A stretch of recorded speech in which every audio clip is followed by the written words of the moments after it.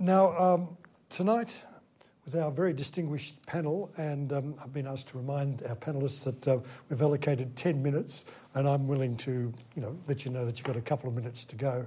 But I'm not willing to be a policeman, so if you want to go over, you'll have to blame yourself, not me. The first speaker is Jean-Pascal van Ypersele.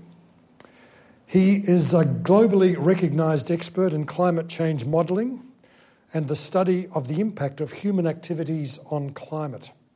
He's been a lead author and heavily involved in the IPCC processes for 20 years. And he's going to talk to us tonight on climate change challenge and opportunities. Jean-Pascal.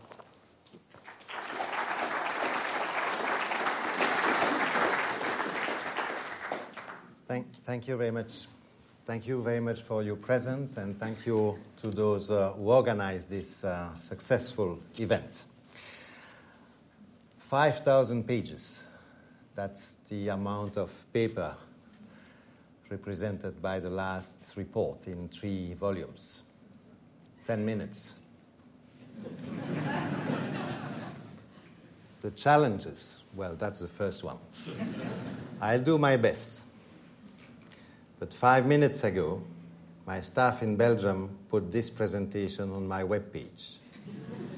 So if I have to skip some slides, you can get them afterwards. Don't worry. Why the IPCC was created a little more than 25 years ago? Well, it's to provide policymakers, and we just met Minister Hunt half an hour ago, to provide policymakers with the best quality information about the different dimensions of the climate change issue. The pure natural science aspect, but also the social, the economic, the technical aspects of both impacts, adaptation, vulnerability, and mitigation. The key messages from the last report in one slide, in case I cannot show you all the slides I have and which you'll be able to download afterwards, are the following. The first one is that human influence on the climate system is clear. There is no ambiguity there, no probability anywhere, a very simple and clear sentence. The second one, and I'm not going to read every slide I will show you, I would like to reassure you, but I'd like to read with you this one, even if it takes a full minute of my 10 minutes, because I think it's pretty important. Continued emissions of greenhouse gases will increase the likelihood of severe, pervasive, and irreversible impacts for both people and ecosystems. And it's a almost universal rule that those impacts on people are first on poor people.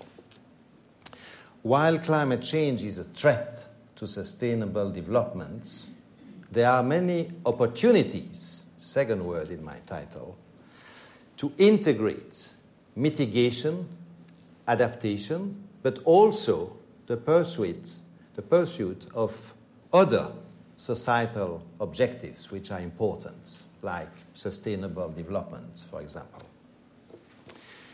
In a nutshell, humanity has the means. I repeat, the present tense is used. Has the means to limit climate change and build a more sustainable and resilient future. If you have understood this, you have understood the key messages from the AR5. Still, I will try to illustrate a little more some of those points. The CO2 amount in the atmosphere is now about 30% higher than it has ever been in the last 800,000 years. And this is the main factor behind the warming. The reason there was such an increase over the last 200 years is mostly the burning of fossil fuels, coal, oil, and gas, but also deforestation played a role. You see the numbers here as far as 2010 was concerned. The temperature is really increasing, and when you look at the temperature curve at the global scale, decade by decade, you see that each decade has been successively warmer over the past 3 or 4 decades than the preceding one. It's not only a question of average values. Extreme events, such as the number of hot days, heat waves, and the number of extreme precipitation events, often leading to floods, has also been increasing since the middle of the 20th century. Acidification of the oceans is also an issue, because about 1/4 of the of the CO2 emissions coming from the burning, etc., is actually absorbed by the ocean. That's very nice. It's a very useful service that the ocean provides to us freely. But the cost of that service is that water becomes more acidic, which is not good, as you can imagine, for marine life. So there are impacts already underway, starting to be visible everywhere, impacts which have costs as well, in terms of ecosystem losses, in terms of human life, in terms of health, in terms of people losing their homes, etc. From tropic to the poles, on all continents and in the ocean, and affecting rich and poor countries, unfortunately, with the poor affected first, but the rich usually affected a little later. The future cannot be predicted. We are not astrologers, we are scientists. So we have to work with scenarios. These are the 4 key scenarios that the IPCC is considering in its last report. 3 are stabilization scenarios at different values, and the top one is a kind of business as usual scenario, and that's the most extreme scenario, leading to very high concentration of CO2. When you feed those scenarios to climate models, these are the temperature curves you get at the global scale.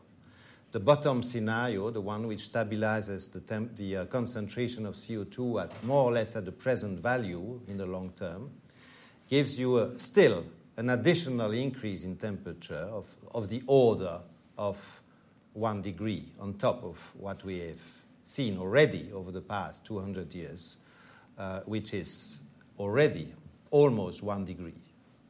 The top scenario would lead the global temperature to increase further by 3 to 5 degrees, average value 4 degrees, on top of the present temperature, so above the pre-industrial value.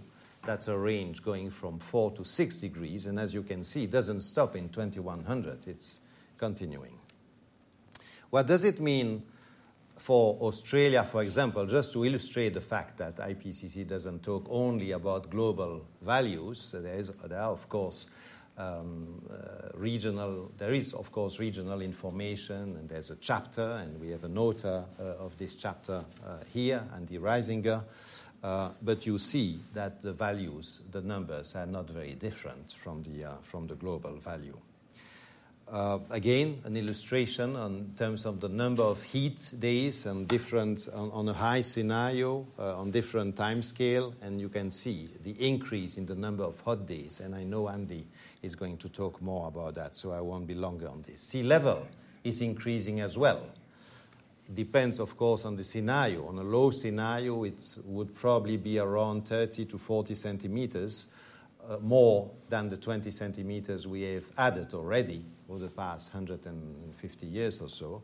But in the top scenario, it's up to 1 meter, and it doesn't stop in 2100, as you can see. It continues to increase.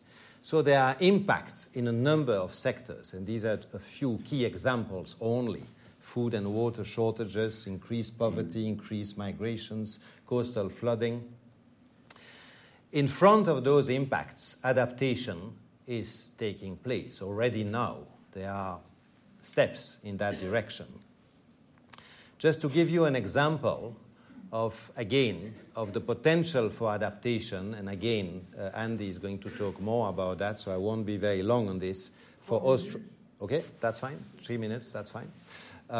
is this illustration for 3 key sectors: coral reefs, flood damage, and damage to coastal infrastructure, of the potential of adaptation. And the potential of adaptation is this small zone here, which, as you can see, I don't have much time to explain the details of here, but in a 4-degree world is quite limited. The potential for adaptation to reduce the risk from very high to something a little lower than very high exists. It's not zero, but it's limited. So risk of climate change increase with continued emissions, which of course justifies the need to combine adaptation and mitigation. You have a summary of those reasons for concern on the right hand of this diagram. It's the famous reason for concern diagram, 5 categories of risks. As you can see, the risk level increases with the temperature level. And as you can see, it's only basically with the blue scenario, the lowest scenario, that it is possible not to enter more or less the red zone on that diagram. And that red zone starts not very far if you take this thermometer, which has its 0 on the pre-industrial value. So it means the reference point is the temperature at the pre-industrial time in the 18th century. You can see, without going to the details, that the red zone with high risk begins somewhere between 1.5 and 2 degrees for most of those, or at least for the 2 left criteria, which is kind of a posteriori justification for the 2-degree target and a discussion on whether that target should be reinforced to 1.5. So this allows now to look a little bit at the mitigation side, which will be explored further by other talk. And a very important diagram in the last report is this diagram relating cumulated total CO2 emissions in billion tons of CO2 on this top line here. And the vertical axis is the temperature increase. You see there is an almost linear relationship between the cumulated emissions, the total emissions since the beginning of the industrialization, and the warming, which means that it is possible to know how much total CO2 one can emit, of course with some uncertainty, for a given temperature level. For 2 degrees, it's of the order of 3,000 billion tons of CO2. This is what's behind this concept of carbon budget. With a probability level of staying under 2 degrees of 66%, the number is 2,900 billion tons of CO2. The small difficulty is that we have emitted already 2/3 of that, and what's remaining is 1,000.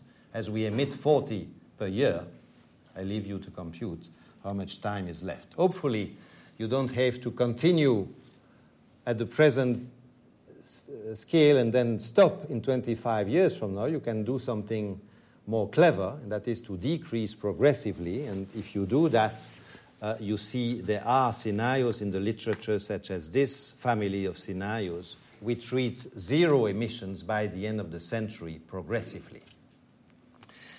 So it is possible to stay under 2 degrees, says the Working Group 3 volume of the IPCC report, using more efficiently energy, using more low-carbon and no-carbon energy, improving carbon sinks, changing lifestyle and behavior as some of the key areas where action is possible.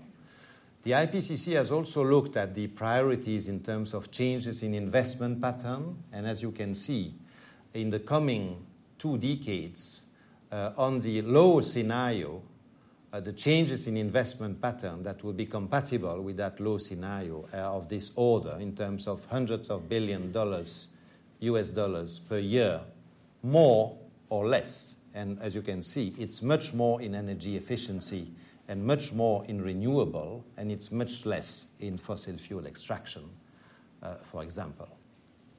There are co-benefits of mitigation measures, for example, and I took an example for Australia, in the health area. So humanity, as a conclusion, has a choice now, and the Paris Conference has a very important role on that in this year. Between a world with substantial mitigation that would lead to this temperature increase at the end of the century, it's a world where adaptation would still be needed. There would be still a lot of damage and a lot of impacts, but much less than the world that is compatible with which is associated with the highest scenario, and this is the reddish world you see here with much higher temperature. Thank you very much for your attention.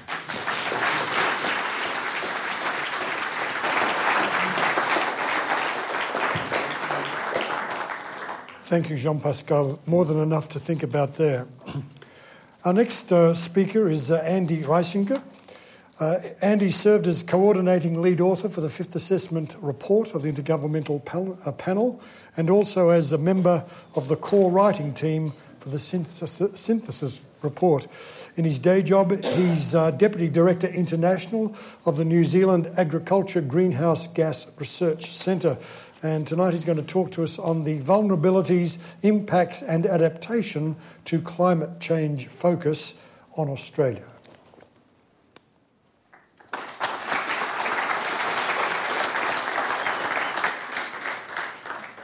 Thank you. Good evening, everybody.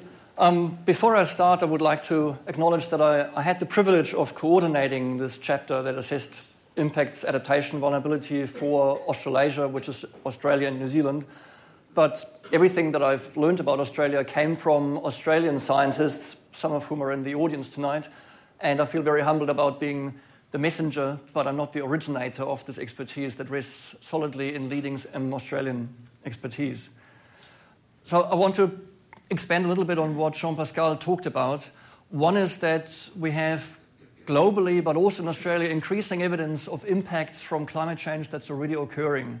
Most of the evidence comes from shifts in ecosystems because they are most sensitive to changes in climatic conditions, whether that's changes in species distribution, increased disease patterns on corals, increased coral bleaching, changes in the migration patterns of the egg-laying times of birds, some invertebrates. But increasingly, and that's quite important, we're seeing documentable impacts from a changing climate on human systems. We see a shift in the balance between summer and winter mortality across the Australian population, change in agricultural productivity, change in maturation dates of wine growing areas, very important. So even where there's a lot of human interference, the signal is emerging from the noise. But not just that, another important element is that we have, sadly, a lot of experience over the last 10 years of the relevance, the impacts from extreme climatic events, whether it be droughts, flooding, wildfires, heat waves. They're demonstrating how sensitive our society is to climatic extremes. And that matters even if we're not always able to say whether a particular event would or wouldn't have happened in the absence of climate change. But what it demonstrates is how important those extremes are to our societal well-being. And most of those extremes, drought intensity, heat waves, bushfire risk, and flood risk, are projected to increase with climate change and increase in greenhouse gas concentrations in the atmosphere. So it's very worthwhile reminding us where we are so far on the warming trajectory, keeping in mind the impacts already experienced. That's the observed warming over Australia land area from a range of global databases. And you can then look at global climate models that try to simulate what's actually happening in the atmosphere, in the oceans, at a quite a high detail based on sound, solid physical basic principles. And you can run those models assuming that greenhouse gases don't exist. And you don't get a very good match because essentially the natural drivers of climate change would have resulted in a roughly constant climate. You can run the same models now with greenhouse gas warming included, and you get a much better fit of the actual observed historical temperature trend, which is one of the lines of evidence that lead us to conclude that some of the warming that Australia has experienced over the last 50 to 100 years is due to the increasing greenhouse gas concentrations in the atmosphere. Based on that, you can then take those models to look into the future under a variety of greenhouse gas concentrations depending on what the world chooses to do with regard to emissions. That blue band is the warming projected for Australia if the world rapidly reduces greenhouse gas emissions to zero or below zero before the end of the 21st century. The alternative is, of course, an unmitigated disaster scenario where the world takes no steps whatsoever to reduce greenhouse gas emissions. If it's a fossil fuel, dig it and burn it. And Australia could experience warming of 4, maybe as high as 6 degrees under that scenario. And those trajectories mean something. They mean that the risks both from underlying climatic pressures but also from changing increases in extreme events would have increasing impacts on our society. They increase the risks that we're already familiar with, that we're already experiencing, but drive them upwards depending on the amount of warming. Just to illustrate that in a more animated fashion, that's based on historical data, the average incidence of days above 40 degrees Celsius in about 1990. Under a high emission scenario, that's the number of incidents by about the 2050s, and that's the number of incidents by the end of the 21st century. It gives the red continent a new meaning. I have to add that's one model for very high emissions. If we rapidly reduce greenhouse gas concentrations, we might end up there by the end of the 21st century. So that's under a very high warming scenario. But ultimately, we care about heat waves, frankly, because we care about impacts on human health. The 2009 heat wave is estimated to have resulted in more than 300 excess deaths. And you can then look at how's population in the various centres projected to change under a median population scenario for Australia, and you get the change in heat exposure to days above 40 degrees Celsius. It's not just the physical climate that causes impacts, it's the way we choose to live our lives, how we construct our society. And that's a very stark reminder. It's not just the increase in heat waves, it's how we respond to it and where society places itself in harm's way that drives impacts and vulnerability. Another example, projected changes in runoff in major river basins per degree Celsius warming. So you can see that some of the most productive areas in the Murray-Darling Basin, average runoff change about minus 10%, and in the far southwestern Australia, minus 25% per degree Celsius compared to now. Considerable uncertainty under the wettest end of scenarios, so the top 90 percentile, we might see no change in the Murray-Darling Basin, but still a reduction in far southwestern Australia.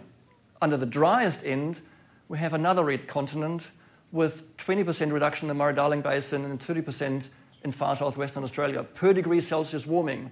Remember those warming trajectories. But it's also worthwhile looking at the same plots based on absolute runoff, because the red centre is somewhat misleading, because if you take one drop of rainfall away, you're just half the rainfall in the very arid parts of Australia. But you get the same patterns. So that's the wettest end of projections, and that's the driest end of projections. Based on such physical climate assessments, the author team of our chapter, which went through 3 rounds of peer review, put together a list of the key risks for Australia from climate change, based on where do we actually have good evidence? Do we have multiple lines of evidence from modelling studies, from observations, from basic understanding, and what do we know about our ability to cope with such changes? We came up with a list of key risks that really warrant attention. One set of risks is related to impacts where we think we can't actually avoid significant damages anymore, but they can be moderated by mitigation, but we can't avoid them anymore entirely. That's increased bleaching and changes in the structure of coral reefs and constriction and loss of montane ecosystems. Thank you. Another set of impacts is amenable to risk reduction both by reducing emissions and by adapting to them. Flooding, wildfire, water resources in southern Australia, and heat waves. And a third set of impacts are those that are particularly challenging to adapt to, because we still don't quite know what's going to happen, even if we know how much the world is going to warm. And that's the potential for very large sea level rise and the major damages at the upper end of those changes, and a significant reduction in agricultural production if those dry ends of those scenarios are being realized. The question is, how do we adapt to those changes? And there's increasing recognition that, well, there's different ways of adapting. One is incremental adaptation, simply doing better in managing those risks than we are doing now. And just to illustrate that, in heat waste, there's one response you can take, and you can upscale that, as Australia is already demonstrating with a lot of innovative power. And that's entirely legitimate. Incremental adaptation can be very important, ranging from implementing early warning systems, strengthening weather tightness of buildings, ensuring that rivers are dredged where they need to be dredged and that's ecologically sustainable, all these measures that we already know how to do. But especially at the upper end of climate change, there's some things that you cannot simply adapt to by doing better what you're doing now. For example, significant increase in drought risk, large increase in flooding, especially where existing infrastructure is in the way, in which case it warrants reconsideration. What are we doing here? Do we need to relocate buildings? Do industries have to shift? Do we fundamentally have to rebalance management objectives for water resources between economic, social, and environmental objectives? And the important point is that such more transformational adaptation is really challenging, especially where public goods are involved. That's because it needs coordination across different levels of governance, different decision makers, different priorities across society. Transformation brings risks, even while it alleviates other risks, especially for example, if you have an industry relocating in response to climate change, great for the industry, can be devastating for the communities left behind. Managing that requires a very active process, and that process takes a long, long time. It's different for private industry decisions, where you can simply say, okay, let's pack up and go. But public goods usually involve a much greater inertia because of the many different voices that come to bear. But if done well, those are real opportunities for strengthening society, increasing its resilience, and opening up new opportunities by removing existing vulnerabilities. And so effective adaptation has real potential to create a more vibrant, a more resilient, and a more prosperous world. I just want to leave with a couple of observations from the assessment process about knowledge gaps. One is that we're still heavily dominated by an assumption that the physical climate change is driving the impacts. What I try to hint at is that we know that actually now it's our human society that stands in the way of climate change that's creating the clash. So better understanding the flexibility of human society, the role of governance to manage those transitions is a real important task, and we're only beginning to get the academic input and the merging of disciplines to get a more integrative picture. And the other thing is, of course, coming from New Zealand, I usually conclude my talk with saying, by the way, New Zealand is not an island. I could say Australia is not a continent, that's even sillier. But for heavily trade and export-dependent nations, what's happening overseas critically matters. And quite often we treat the rest of the world in a very simplistic fashion where we try to understand the risks from climate change to our countries. And a better integration of the location of Australia, or New Zealand for that matter, within a globally changing dynamic to appreciate what the climate is throwing at us is a really important step to better locate the risks of climate change. And I want to leave it there and again acknowledge my co-authors and contributors to the chapter and reviewers that have, allowed me to wax lyrical about Australia. Thank you.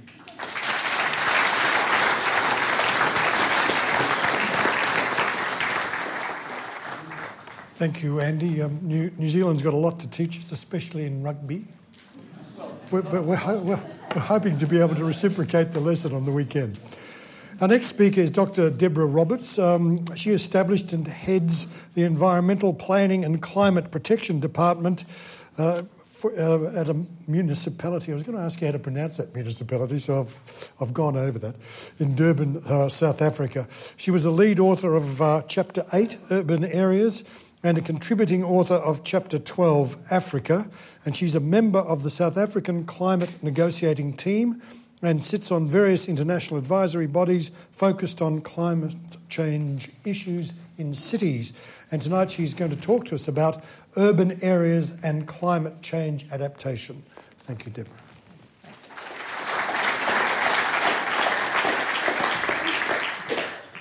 Evening, everyone. And I'm going to start off with a confession. I'm very different to my fellow panelists. And that's not only because I'm the only woman on the panel, though we should probably note that. I'm not an international policymaker. It's a very, very long time since I could refer to myself as a research scientist. I am a local government official. I have very real dirt under these nails.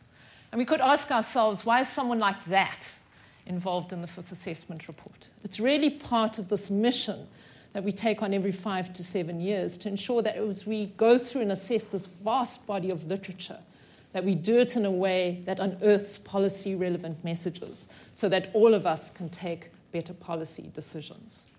And that was my role on the urban adaptation chapter. I was the policy canary in the coal mine.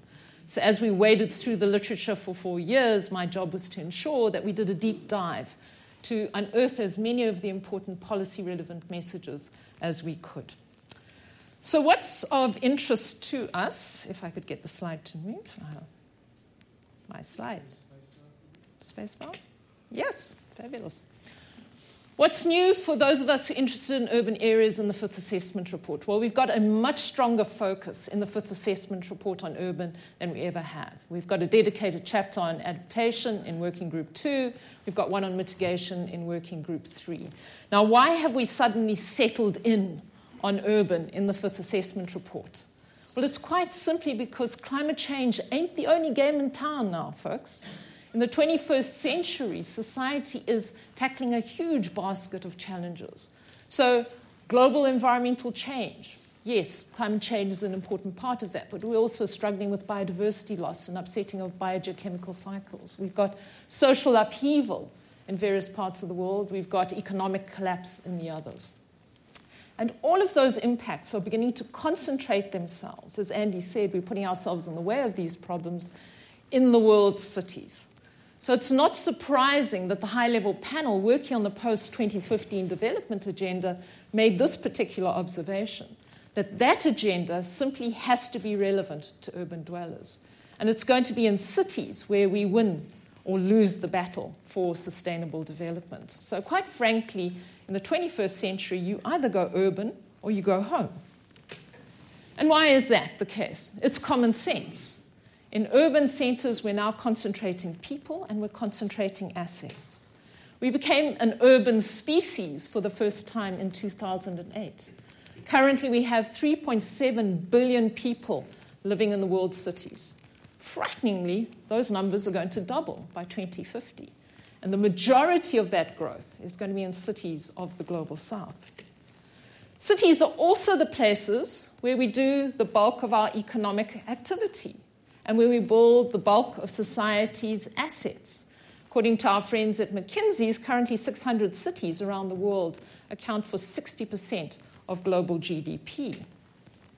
And so if you're going to put people and activity and assets and economic business into small geographical spaces, of course they're going to be vulnerable to climate change, which means things like floods, droughts, extreme heats, exacerbated by the urban heat island, precipitation, are all going to translate into problems like food security, human health, and infrastructural impacts and losses.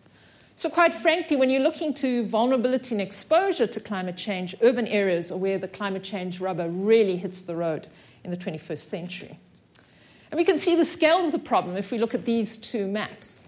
This is a distribution of cities of over 750,000 people in 1950, and you can see cities merrily scattered across the northern hemisphere.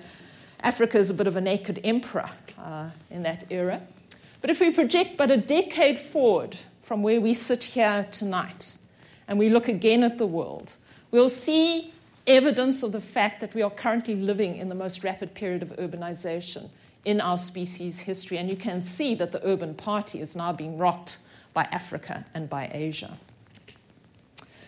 What else is new in our chapter?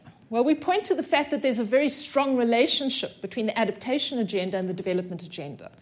For any of you who know anything about the climate negotiations, you know we spend a lot of time festering over the issue of additionality. What specific impacts are associated with climate change? And our chapter makes a bit of a laughingstock of that notion. That split is largely artificial because underdevelopment makes cities vulnerable regardless of the types of risk we're looking at, whether that risk is poverty or climate change. And currently we have very large development and infrastructure deficits around the world. And this is because most of the world's urban population lives in the low or middle income developing countries. We're also seeing a loss of ecological infrastructure. Now remember, our adaptation deficit comes not only from the lack of conventional infrastructure, but the fact that we're destroying the natural infrastructure, which is so critical in providing essential services to us. We also tragically still have 1 billion people living in informal settlements around the world. While that presents us with a global challenge of enormous scale, it also presents us with a unique global opportunity. Because of this underdevelopment, we're going to have to up our urban infrastructural spend over the next couple of decades. And we're going to probably double it from about the $10 trillion we're spending currently per annum to about 20 trillion in 2025. Now, this gives us an enormous opportunity to do something different as we build out these cities, to make them climate smart. And to give you a sense of that, the scale of the opportunity that lurks, half of the built infrastructure that will exist in 2030 is simply not built today. And while we might focus on the opportunities of the cities of the global south that we're still literally building, we mustn't overlook the opportunities in the global north to replace aging infrastructure in a way that is also climate smart. But cities around the world are going to have very different and unequal abilities to access this adaptation dividend from this new urban build. And that's simply because of the distribution of resources. And we can see this illustrated very clearly in this graph, which looks at municipal spend per capita. You can see local governments in the US are going to do very well. Certainly Brazil's in there with a fighting chance. Many cities in Africa simply do not have that opportunity lying on a silver plate for them. And so what our chapter points to is that if we look at urban areas across the globe, we've got a huge spectrum of adaptive capacity. On one side, cities that are failing to provide risk-reducing basic services and infrastructure to their residents. They have very low investment capacity. On the other end of the spectrum, cities that we are now terming climate resilient. They've provided the majority of the services and infrastructure they need. They've got decent investment capacity. They're now starting to look at adaptation policies. But the holy grail for us is the point that Andy made, is where is transformative adaptation? Where are those cities that have provided that infrastructure, that have the adaptation policies, but are reaching out to look for synergies with sustainable development, with ecological footprints, with mitigation? And that's really the sort of transformative opportunity we're looking for, because we believe that has the fundamental ability to change the way that cities operate at a systemic level. Why do we want this integrated agenda? It's a point that's been made. We need it simply because the risks of climate change are going to increase with our continued high emissions, and don't forget our failure to adapt. In our chapter, we spent a lot of time looking at the key risks that cities around the world are going to be exposed to and how they might be placed to reduce that risk through adaptation. And there are a number of key messages here. Firstly, high adaptation is far more effective in the present and near term, so in the era of committed climate change, than it will be in the long term, so the 2-degree world. By the time we get to a 4-degree world, however, the risks are high, they remain high, and generally we find that there are scenarios that begin to emerge where adaptation is not possible. And that takes us into the world of loss and damage, regarded by some as the third key pillar of the climate change debate. And we present a variety of case studies here. I've got the Durban one, and you can see by the time we get to the 4-degree mark, the people in Durban believe we will not be able to adapt. So here is a city that simply will not be able to survive as it does currently in a 4-degree world. So how do we take this effective transformative adaptation and create this more vibrant world? I've made the point already. We've got to start integrating the big urban agendas. And those urban agendas are poverty reduction and service provision, disaster risk reduction, and the 2 big climate agendas. So what we're really looking for is integrated decision-making to generate multiple benefits, but also to deal with the trade-offs, because these decisions aren't easy. There are going to be trade-offs. There are going to be winners and losers that we have to manage. 3 minutes. Thanks. Gratefully for us, 3 of these big agendas overlap quite easily. So generally, if you're providing decent infrastructure, you're going to be dealing with poverty reduction and service provision. You're going to get some climate change adaptation benefits in there. You're going to deal with disaster risk reduction. And that overlap is particularly easy to achieve in our underdeveloped parts of the world. That's because those interventions generally deal with local impacts in the present and near term.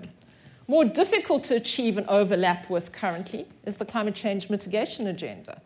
And that's because the investments we make now in mitigation, the opportunities and consequences of those only emerge over time in the era of climate options. However, it is possible to find these integrated interventions. We have projects like these in the city of Durban where I work. For example, we've got community reforestation projects where poor peri-urban and rural communities earn sustainable livings out of creating massive new forests in certain parts of our city. That gives us obviously a poverty reduction advantage, but we also get climate change adaptation advantages by improved water supplies, improved water quality and quantity. Those forests take the peak of floods, so we get a flood risk reduction, which obviously gives us our DRR benefit in there. And obviously the trees store carbon, so there's a climate change mitigation opportunity. So we believe it's those kinds of projects that we need to be seeking to leverage this more transformative urban development path.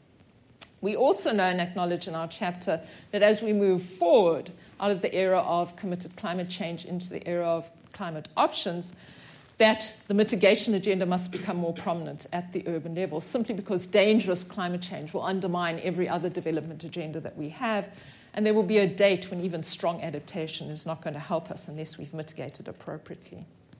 And this links to another new message. There's clearly a lot of work to be done in the world cities, but who's going to do it? Well, quite frankly, the only people who are well placed to do that, and Minister Corbell already pointed that out, are our local governments. And this is because their unique policy competency. They're literally at the coalface with the local stakeholders. They can leverage investment at a variety of levels. They have economies of scale on their side. And they can integrate land use and infrastructural planning to address our adaptation and mitigation needs in a way that is pro-poor and ecologically sustainable. But we're not reaping the advantage of this local government power simply because we haven't given local governments the policy levers they need to act. And what do they need? They need appropriate mandates. Someone needs to tell them that they can legally work on climate change to avoid hitting policy or resource glass ceilings. They need powers for planning and land use management. We need to see vertical alignment across the various levels of policy. Currently, there's a disjunction, again, Minister Corbell pointed that out in Australia, between what local is doing and what national is doing. They also need access to timely climate data and associated tools. They need to be taught how to deal with this issue of uncertainty.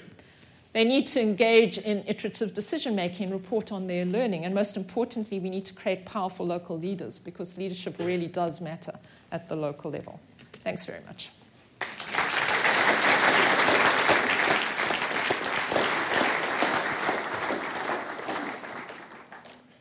Thank you, Deborah. Our next speaker is Dr. Hugo Socona, and he's one of the co-chairs of the IPCC Working Group 3 for the 5th Assessment Report and a member of the Science Committee of Future Earth.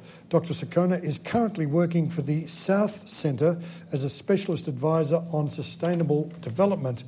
And it's this area he's going to talk to us tonight: mitigation of climate change, key findings and lessons learned. Thank you. Thank you. Thank you. On behalf of my colleague co-chairs and of the authors, some of the authors of this report are from this university. They are in the room. I'm trying to take the challenge in presenting the most important part of the report. You have here important, but this is the most important part of the report. I will try to take the challenge and then to make it in 10 minutes or less, and then taking advantage of some of the slides that have been already presented by Jean-Pascal Vanni-Perzal. Despite the increased policies at different levels, from local to national to regional at global level, the greenhouse gas emissions the growth have accelerated despite those policies. And then, as you can see it, and then from 1970 to 2010, the growth rate of the emissions from 1970 to 2000 was 1.3 1.3% per year, and between 2000 and 2010, 2.2 per year, and then reaches a level of almost 50 gigaton of CO2 equivalent, mainly from fossil fuel and industrial processes. And we have also witnessed between 1750 to 2010, more than half of the emissions have taken place in the last 40 years, mostly driven by economic growth and population growth. And as you can see it, most of the recent GHG emission growth has been driven by growth of economy and then activities and then the population. And also, during the past few years, the decarbonization trends have completely reversed due to more and more use of the in the electricity sector of the coal.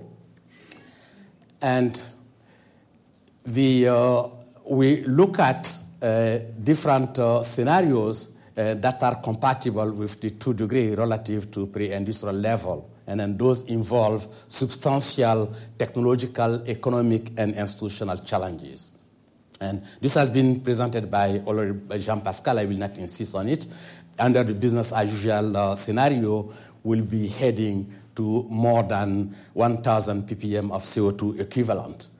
And we already presented also by Jean-Pascal, the 2 degree scenario is characterized by the concentration of 430 to 480 ppm CO2 equivalent.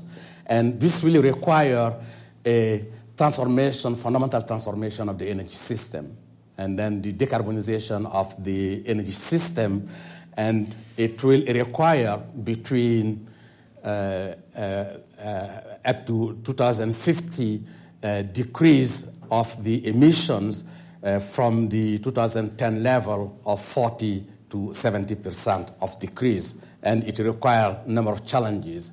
And even if you look at less ambitious scenario, such as the 3 degree, that will require the similar challenges we'll be facing.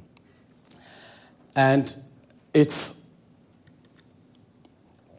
then the mitigation involves substantial upscaling of low carbon energy, and then from the 2 degree scenario, it will require in 2030 quadrupling of the share of the low carbon in the energy system. And then if we look at the less ambitious scenario, such as the 580 to 720 ppm, it will require tripling the share of the low carbon in the energy system. And it's important to notice that the short-term action are very important, and then they have impact on the challenges in the future. And if we take the 2 degree scenario and then imagine that we will not increase our emission, we stay at 50 level, there will be no increase. And then what that will look like. In that case, from 2030 to 2050, that will require. Oh, sorry.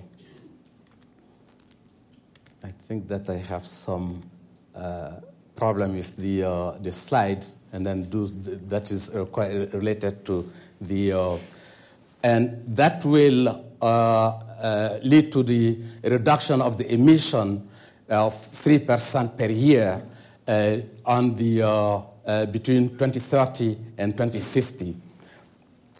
And then if we look at, and then the share of the low carbon energy, that will be triple between the same period. And if we are not delaying, we delay the emission, and then we continue in a business as usual scenario. And then what will happen, and then we look at it, instead of decrease of emission of 3% per year, and then we will have 6% of reduction per year. And then the share also of the low carbon energy will triple instead of doubling. And then that will be much more costly. And then this scenario is compatible with the current Cancun pledges that imply increased emission challenging for reaching the 2 degree if we are continuing the business as usual scenario. And the mitigation cost estimates vary, but do not strongly affect global GDP growth. And then the estimate that has been made, it will cost 0.06 point per year of the global GDP. And avoiding dangerous climate change is necessary but not sufficient condition for sustainable development.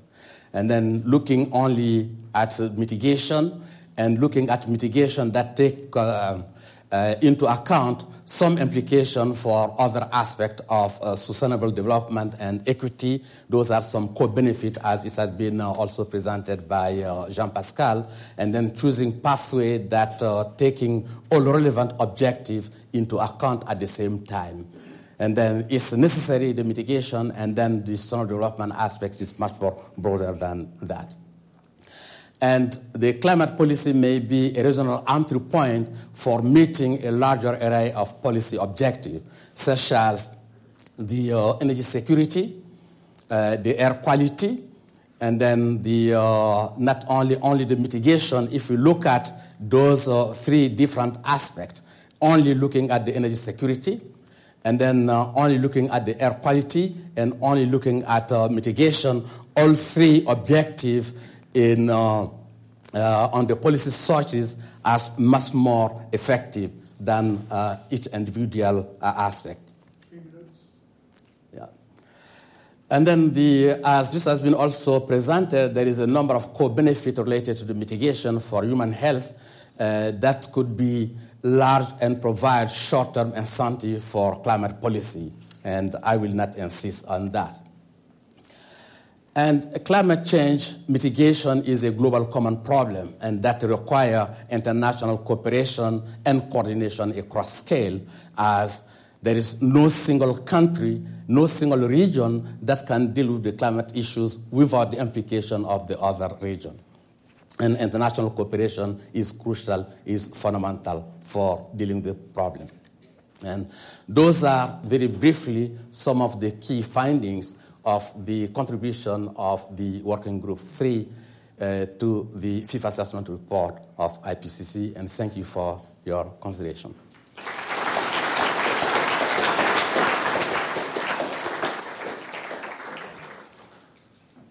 Thank you, Hubert. Well, we've done a quick recalculation. We were running, about 15 minutes late, so we plan to have the discussion now and finish it around 7:45. Now, we'll have a panel discussion, and joining the panel will be 2 of our local heroes, Frank Giozzo and Mark Howden. Frank Giozzo was a lead author on the IPCC Working Group 3 and part of the Global Deep Decarbonisation Pathways Project. Frank, if you'd just like to have a very brief outline of what you want to see.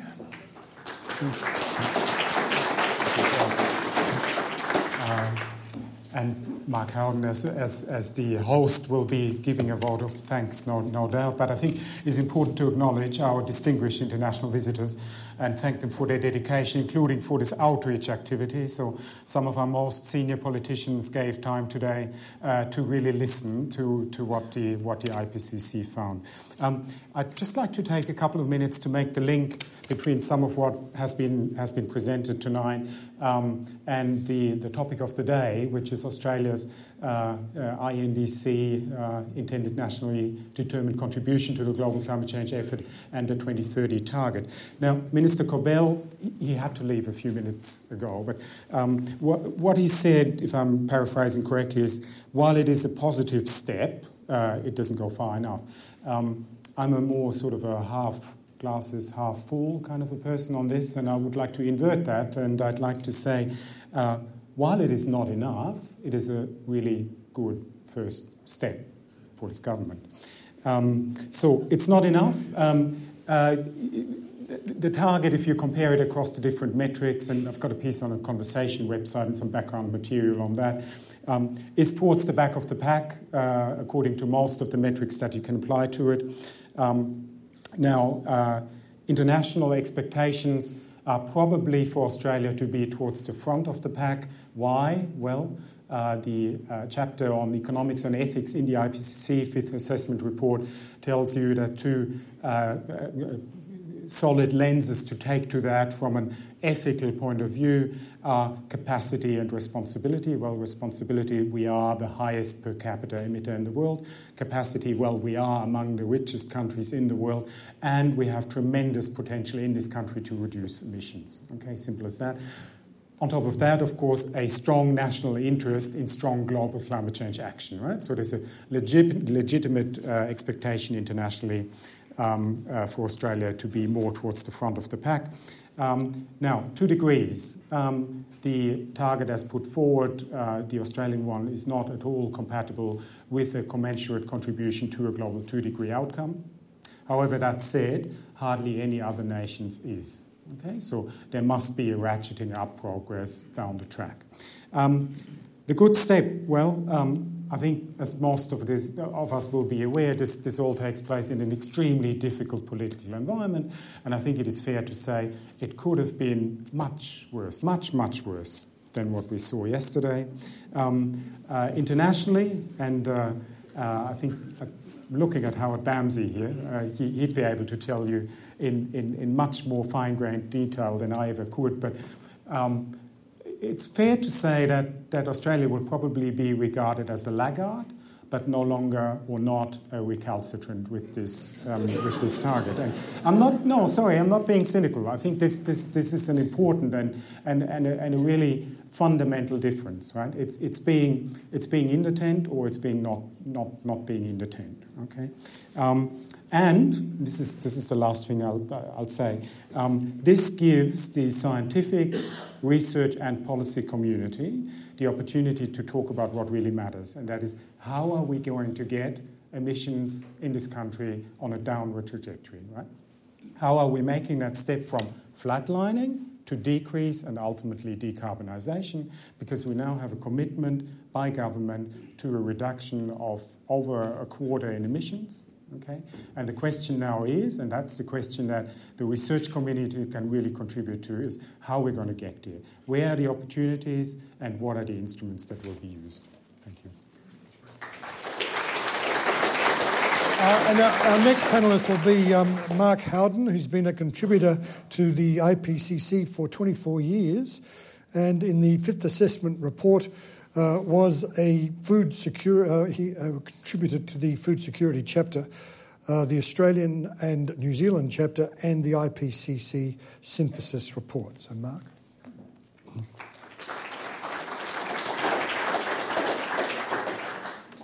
Thanks, Paul, and thanks again to our international guests and contributors who have made such a valuable contribution today to the political debate, particularly up at Parliament House.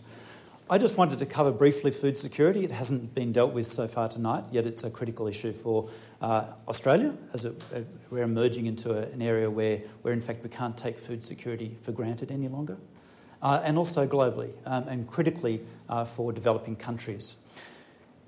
Agriculture food security is already vulnerable. We can see this from the food price spikes back in 2008 and subsequently, where disproportionately affected the poor across the globe and impacted on political processes, including perhaps triggering the Arab Spring.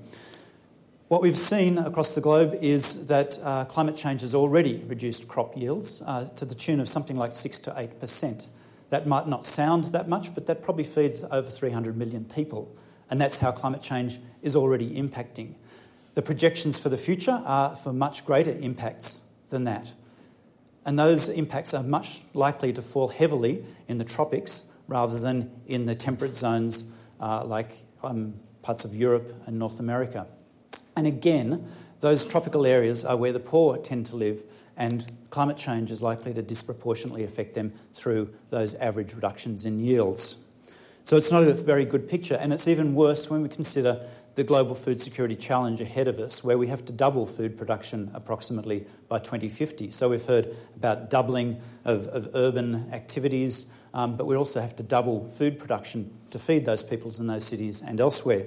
And that is going to happen at the same time we've got that serious climate change drag, reducing those yields, reducing farm performance.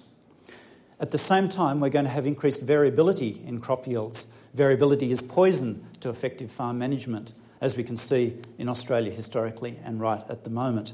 And again, that variability disproportionately affects the poor, and it disproportionately affects countries like Australia, where we're already significantly vulnerable. And that variability is particularly going to drive up food prices to sort of the same sorts of things we've already seen in terms of the food price spikes a few years ago, but probably magnified significantly. So not only the average price is likely to go up, but the variability in those prices is likely to go up as well, again, disproportionately affecting the poor. Now, there's many adaptations that are possible, and those are particularly starting to be adopted in developed nations like Australia, but there's a significant issue in terms of that adoption in developing countries. And right across the globe, we actually will need to have adaptation technologies, adaptive institutions, and building adaptive capacity right across the board. And that's a really significant challenge, and we have to ramp up our response to that challenge right now. Thank you.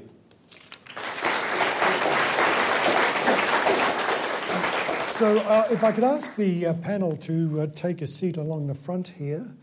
We will have roving microphones, and to assist the discussion, maybe you should address your remark or your question to a specific panellist.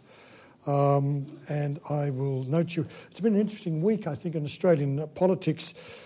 Our expectations for some progress on marriage equality have been dashed, whereas our worst fears on our contribution to mitigating global warming have somewhat been mitigated.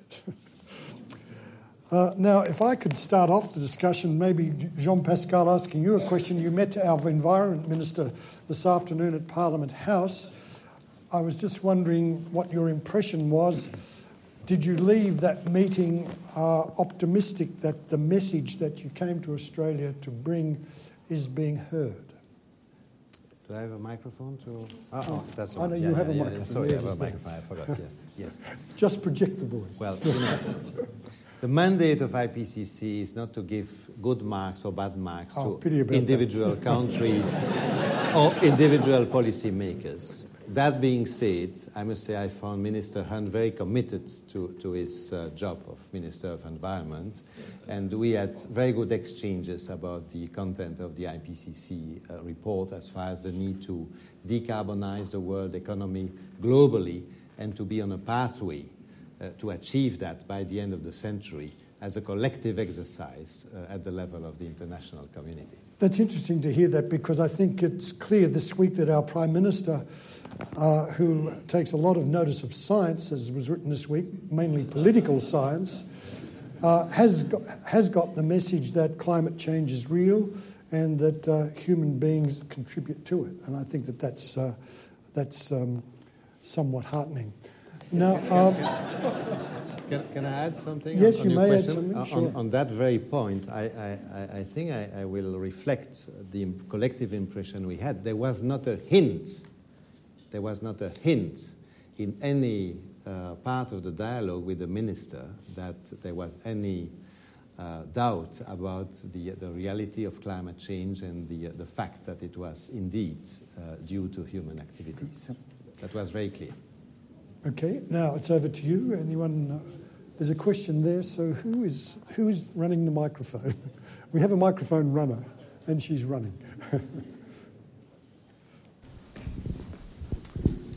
If you could address your question to particular person? Oh, no, I think I might address it to a number of people on the panel, particularly anybody who's commented. Yeah, it is. Keep going. Commented on having some optimism about the Australian government and Greg Hunt and others. I've been a lobbyist up in the Parliament on and off for some time on climate change, and I'm certainly very concerned about, just the spin and the exaggeration and really just plain dishonesty from a lot of our politicians.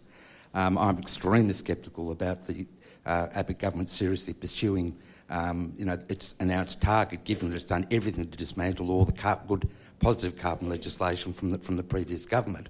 And I'm also concerned about the Labor Party too, because once that legislation was all put in place and we set up the authorities, we had one minister doing everything he could to undermine those organisations.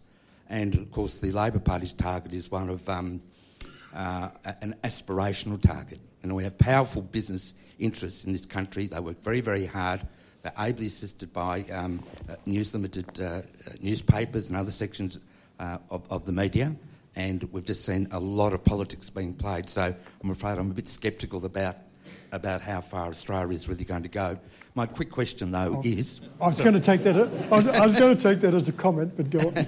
It is a comment. My quick question is, back at the Copenhagen negotiations, 103 nations rejected the idea of a 2% or 2 degrees sort of target. They said it was 1.5 was what they wanted, and it was underpinned from research from NASA and from the Potsdam Institute, Joachim Schullenhuber, the Tyndall Climate Research Centre. Has that 1.5 degree sort of target somehow been lost?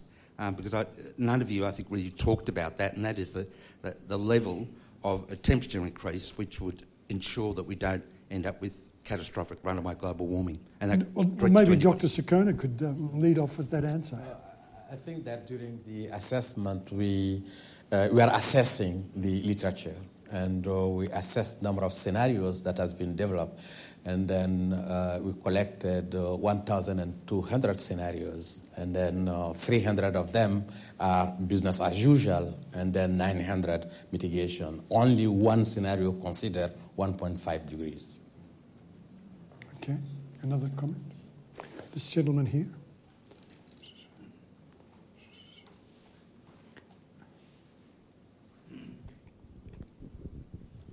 Yes, well, thank you very much. I'm concerned that the projections which have been presented by a number of speakers here were all linear, but people who study the evolution and the history of the atmosphere know very well that when the rates of climate change, temperature and so on, are high enough, we reach tipping points and points of no return. This is the consistent picture which appears from studies of the evolution of the atmosphere. This seems to have been overlooked now many times by many scientists and certainly by others. The other one, the figure of 2 degrees C, is a political figure because, in effect, the continents, we know it, have already warmed up to 1.5 degrees Celsius, and the masking effect of sulfur aerosols are somewhere very close to 1 degree. We have exceeded it in scientific terms, but the term is still being used, in political terms. The third point I want to make is that the entire discussion, political discussion on climate change in Australia revolves around local emissions. Almost nobody mentions the export of coal and gas, which is double or triple the amount of which is emitted locally. So where does this leave us? Thank you very much. Okay. Another comment or question? Yeah. Right here. I'd like to start by really congratulating you on continuing this absolutely critical work and continuing this fantastic delivery of these brilliant infographics and graphs which are freely available online and which, we can use in forwarding this. And I wonder, as a question, whether you have a sense of where you've got the best traction from these sorts of results coming up to Paris and coming up to the future climate negotiations. Where do you see people picking this new work up and running with it? Andy, do you want to have a go? I can. You've got a microphone. Yeah, so, responding to the previous point, the climate projections do not assume any linearity. They are the best representation we can make of the detailed processes in the atmosphere as it responds to warming. What is critical is that we know that there are tipping points, especially in ecosystems, and we would love to know where they are, and it's just very, very hard to pinpoint them. So it's much more being aware that with every increase in warming, the likelihood of crossing one of those tipping points increases. But it's not that we assume that they aren't there, it's just very hard to demonstrate where they are. Which speaks again to, completely agree with the point that the 2 degrees limit is a political construct which is well informed by science, but there's no scientific evidence that says 1.9 degrees good, 2.1 degrees bad. And I think that's very important to recognize that it's eminently useful to guide mitigation objectives and targets. When there's the Alice in Wonderland example where she says, so which door do I take? The rabbit says, well, where do you want to go? I don't care where I go. In that case, any door will do you. That's not helpful for setting mitigation objectives. But scientifically, from the impact side, the difference between 1.9 and 2.1 is probably very marginal, which is important to hold on to because it means that it's not a case of giving up if we don't manage to reach the 2-degree limit, because 2.5 degrees would be a heck of a lot better than 4 degrees. It also means that adaptation remains a critical component of responding to climate change. And I think, understandably, in the conversations over the last 48 hours, people are focusing on emission reduction commitments, and that's a vitally important part. But let's not forget that even if we are globally successful to limit warming to 2 degrees, adapting to that amount of change is still a substantial challenge for many locations, including in Australia. Thank you.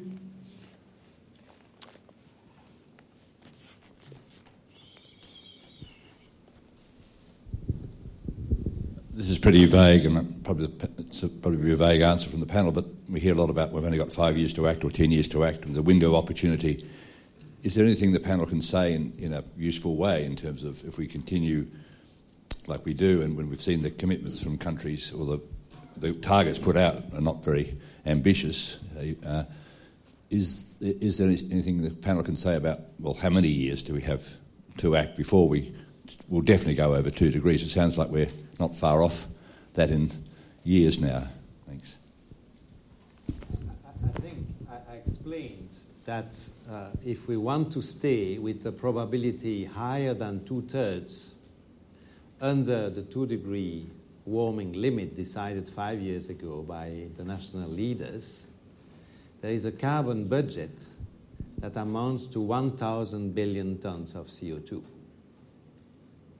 Now, we emit 40,000 billion tons of CO2 per year, so that's 25 years.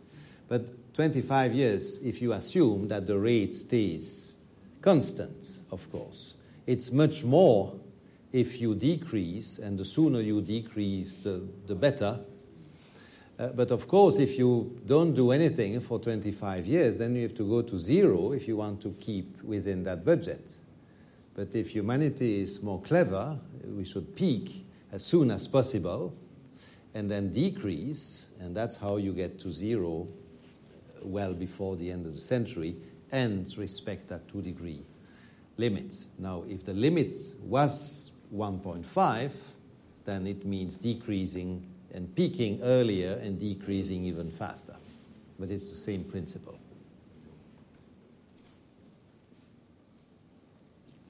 The gentleman at the back there. Maybe while you're getting there, I've had a thought listening to you tonight. I could hear some of our commentators in this country saying you're just alarmists, you're just warmists, you're just scaring the pants off us for no real reason. Now, you gave us plenty of real reasons, but is the psychology we're all having to deal with here is that, like little kids, if they get bad news or something on, they'll put their head under the pillow, or people want to hide under the desk and maybe suck their thumbs. There's no real answer to that, is there? Well, what do you think, Deborah? I mean, how do we get past that reflex, if you like? Perhaps I could also attempt to answer the previous question that went unanswered. Where are we finding the most rapid take-up? And ironically, it's with the people who don't actually have the policy power. It's local government. They're literally clamoring at the door to get a foothold in Paris, saying, we want to be out here to be part of the radical change that is necessary. But as I mentioned in a prior session today, that's well and good, but it doesn't deal with the issue of power and the tension between the various levels of government and the fear that nation states have of connected city-states taking over the world. So I think there are bigger geopolitics in that particular space. I think, to answer the second question, that's why we felt that the urban chapters were so important. They are chapters which raise the positive opportunities, that there is an answer to the question of where do we act and how do we act at scale, because that's been the problem. There's been a lot of exciting pilot work around the world, but how do we really ratchet this up so that we get global change? And that's why we feel that the new urban messages are very important messages for Paris. If your economies are focused in your urban areas, if your people are there experiencing the health, well-being impacts we've all spoken about, and we can give a development narrative to both the global north and global south, which says if you take money you're going to spend anyway and spend it in a different way, there are all these multiple benefits to reap. And you also then remain globally competitive and adopt the moral high ground. So we think that there's a lot of opportunity in the urban message, particularly to move out of the doom and gloom to say, here's a really positive input into a global development path we all understand. Because again, I was saying in an earlier session today, I actually use the Fifth Assessment Report to scare people. I show them this sort of 9,000 pages on my desk and say, you either read that or you listen to me. Which one would you want to do? Okay, that's terrific. Maybe we'll make this our last question for the night. Excellent. Thank you very much for excellent presentations. My name is Tom Swan. I'm a researcher at the Australia Institute. And I'd actually like to go back to a comment from before and pose it as a question about Australia's plans to export more coal. We know that we need to leave most of the world's carbon in the ground, and this has been widely accepted by the IPCC and many world leaders. Our leader, our national leader, says he can think a few things more damaging than leaving coal in the ground unsold. We have a larger share of the world coal market than Saudi Arabia has of the world oil market, and we're looking to something in the order of 50% to double our exports. Is that compatible from a technical point of view with a 2-degree world? Can I just add to that? Because we've been hearing a lot this week about the fact that if we do export more Australian coal, which would mean that China uses less of its coal and India uses less of its because their coal has a greater intensity, whereas our coal hasn't. It's a better quality of coal, and therefore the argument goes is friendlier to the atmosphere.